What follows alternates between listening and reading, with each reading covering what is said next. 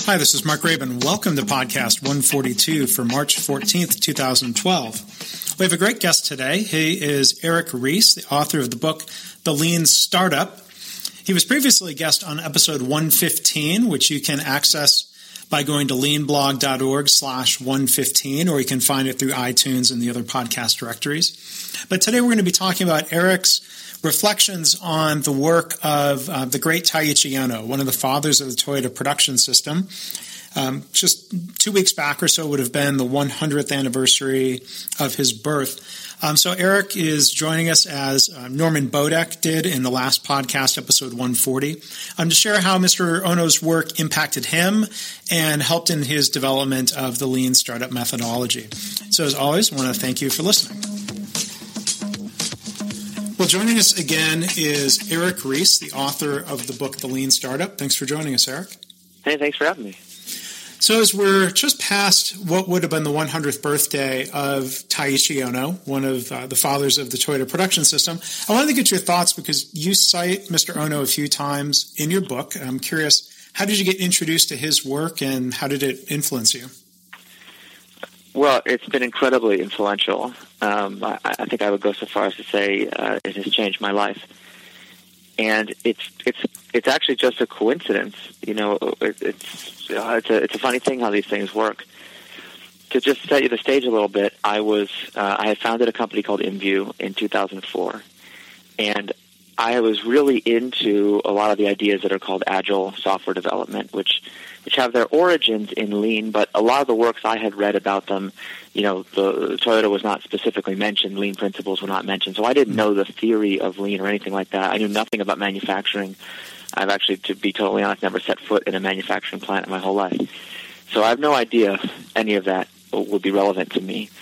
But I had this intuition that we should be going a lot faster in a startup and doing practices that even in the agile world were considered a little bit extreme.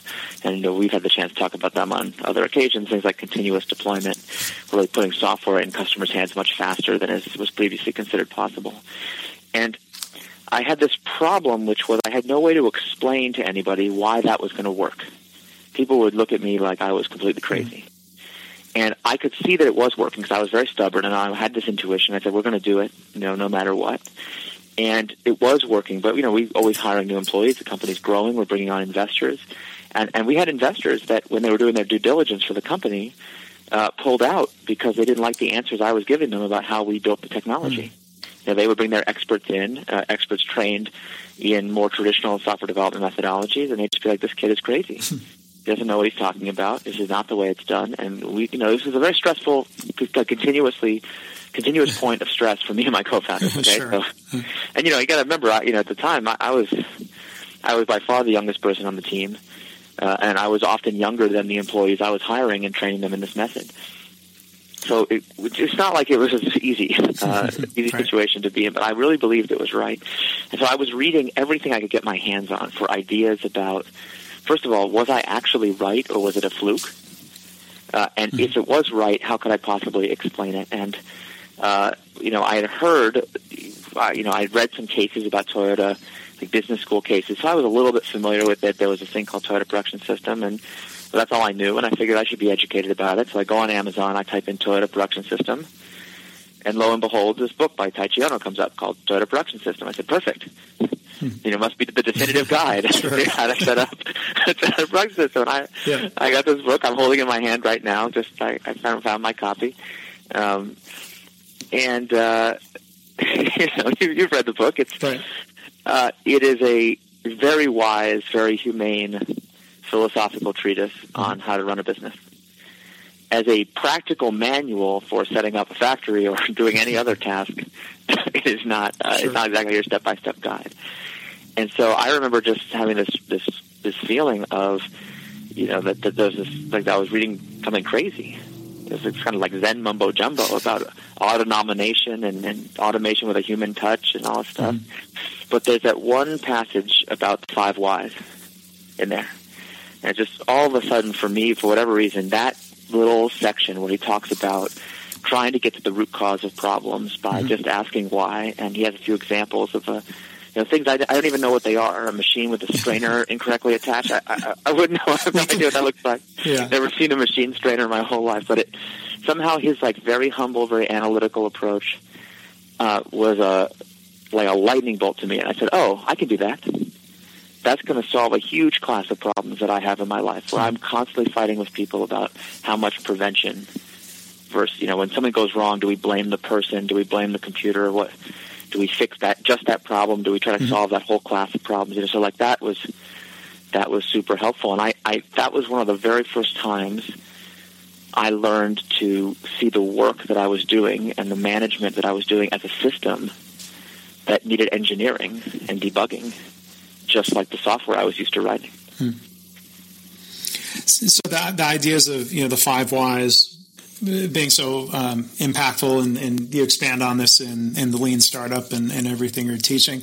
Did that become a helpful reference point to say to talk about Ohno and Toyota? I mean, how do people in software companies or startups react to, oh, here goes Eric talking about this Toyota guy? Or I mean, you got it exactly right. I mean, people were looking at me like I was completely nuts. And to be totally fair, it's not, of course, not just Ohno's book, but a lot of others that were very helpful. And I didn't really, make a lot of progress other than I got some engineers to adopt the 5 whys, but that was as far as I got until I read Lean Thinking and that series of books, and The Machine That Changed the World, and the books that have been specifically written for American managers. Breaking it down in a lot more detail and putting the pieces together, right, not in the Zen style, but in a much more Western analytical style. But even then, a lot of people, they would come to me with a software problem, and I start talking to them about, batch sizes and die stamping and stuff. And of course, you got to remember, my ability to explain what a die stamping machine is very limited because I've never seen one. I don't really understand what it does. Oh. And but the funny thing that happened to me was after that, we were able to get really clear wins by changing batch size, by doing 5 whys especially, and by adopting some of these practices. And it was later that I came to really appreciate that I had started with Ohno's book. It almost felt like, and I went back and I read it again and again, and I felt like I had his voice in my head in a lot of situations where my first instinct would be to blame somebody or to not go investigate something for myself, but just assume that somebody else had it figured out. The idea that your organization has an autonomic nervous system, that it does things, that it needs to be able to do the right thing automatically without people having to expend heroic effort. I don't know, those kinds of ideas, that philosophical approach, it was just there with me all the time. Mm-hmm. And so, when you reached out to do this, to celebrate his 100th anniversary, I thought, what an awesome opportunity to just reflect on that, just that what the wisdom that he represented. Yeah, and I know it's something I've learned a great deal from. Sammy Bawry, who is a fantastic dentist in Jacksonville, Florida. He was a similar pioneer to the work you've done, Eric, because he wanted to apply this idea of lean to his dental practice. He didn't have a book to go read about lean in dentistry. And so he went and read the books by Ohno and Shingo and Womack and others, and very much had to kind of synthesize his own approach that would make sense. But it's really fascinating to see where Mr. Ohno's work has touched people in different industries, including yourself. I mean, I'm just flipping through the book as you're talking to, because I was just remembering.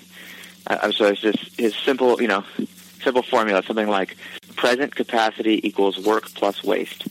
Mm-hmm. And you're like, well, duh. What else would it be? But no, not duh.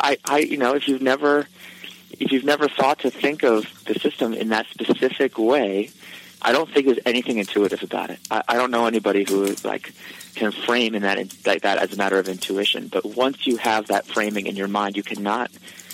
It's just the testament to what a good idea it is. You cannot let it go. You mm-hmm. You can't see any work. I mean, there was a phase in my family was sick and tired of me because we couldn't go to a restaurant without me being like, wait a minute.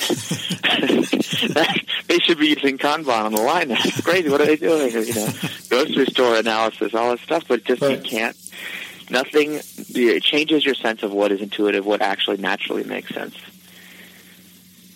I'm kind of looking forward to reading this again. I feel like I'm going to go back and see what other wisdom I haven't yet come to understand. Yeah, well, it's definitely fun to go back and revisit. And, I would love to help fix that problem where you've never visited a factory, Eric. Maybe we can line something up. We're going to find a sponsor in your neighborhood, or if you're back in Texas, let's go down to the Toyota San Antonio plant. And I'd love to do that sometime. Give you some context for what you've read, and hopefully it'll be rereading. So, love to do that. Yeah.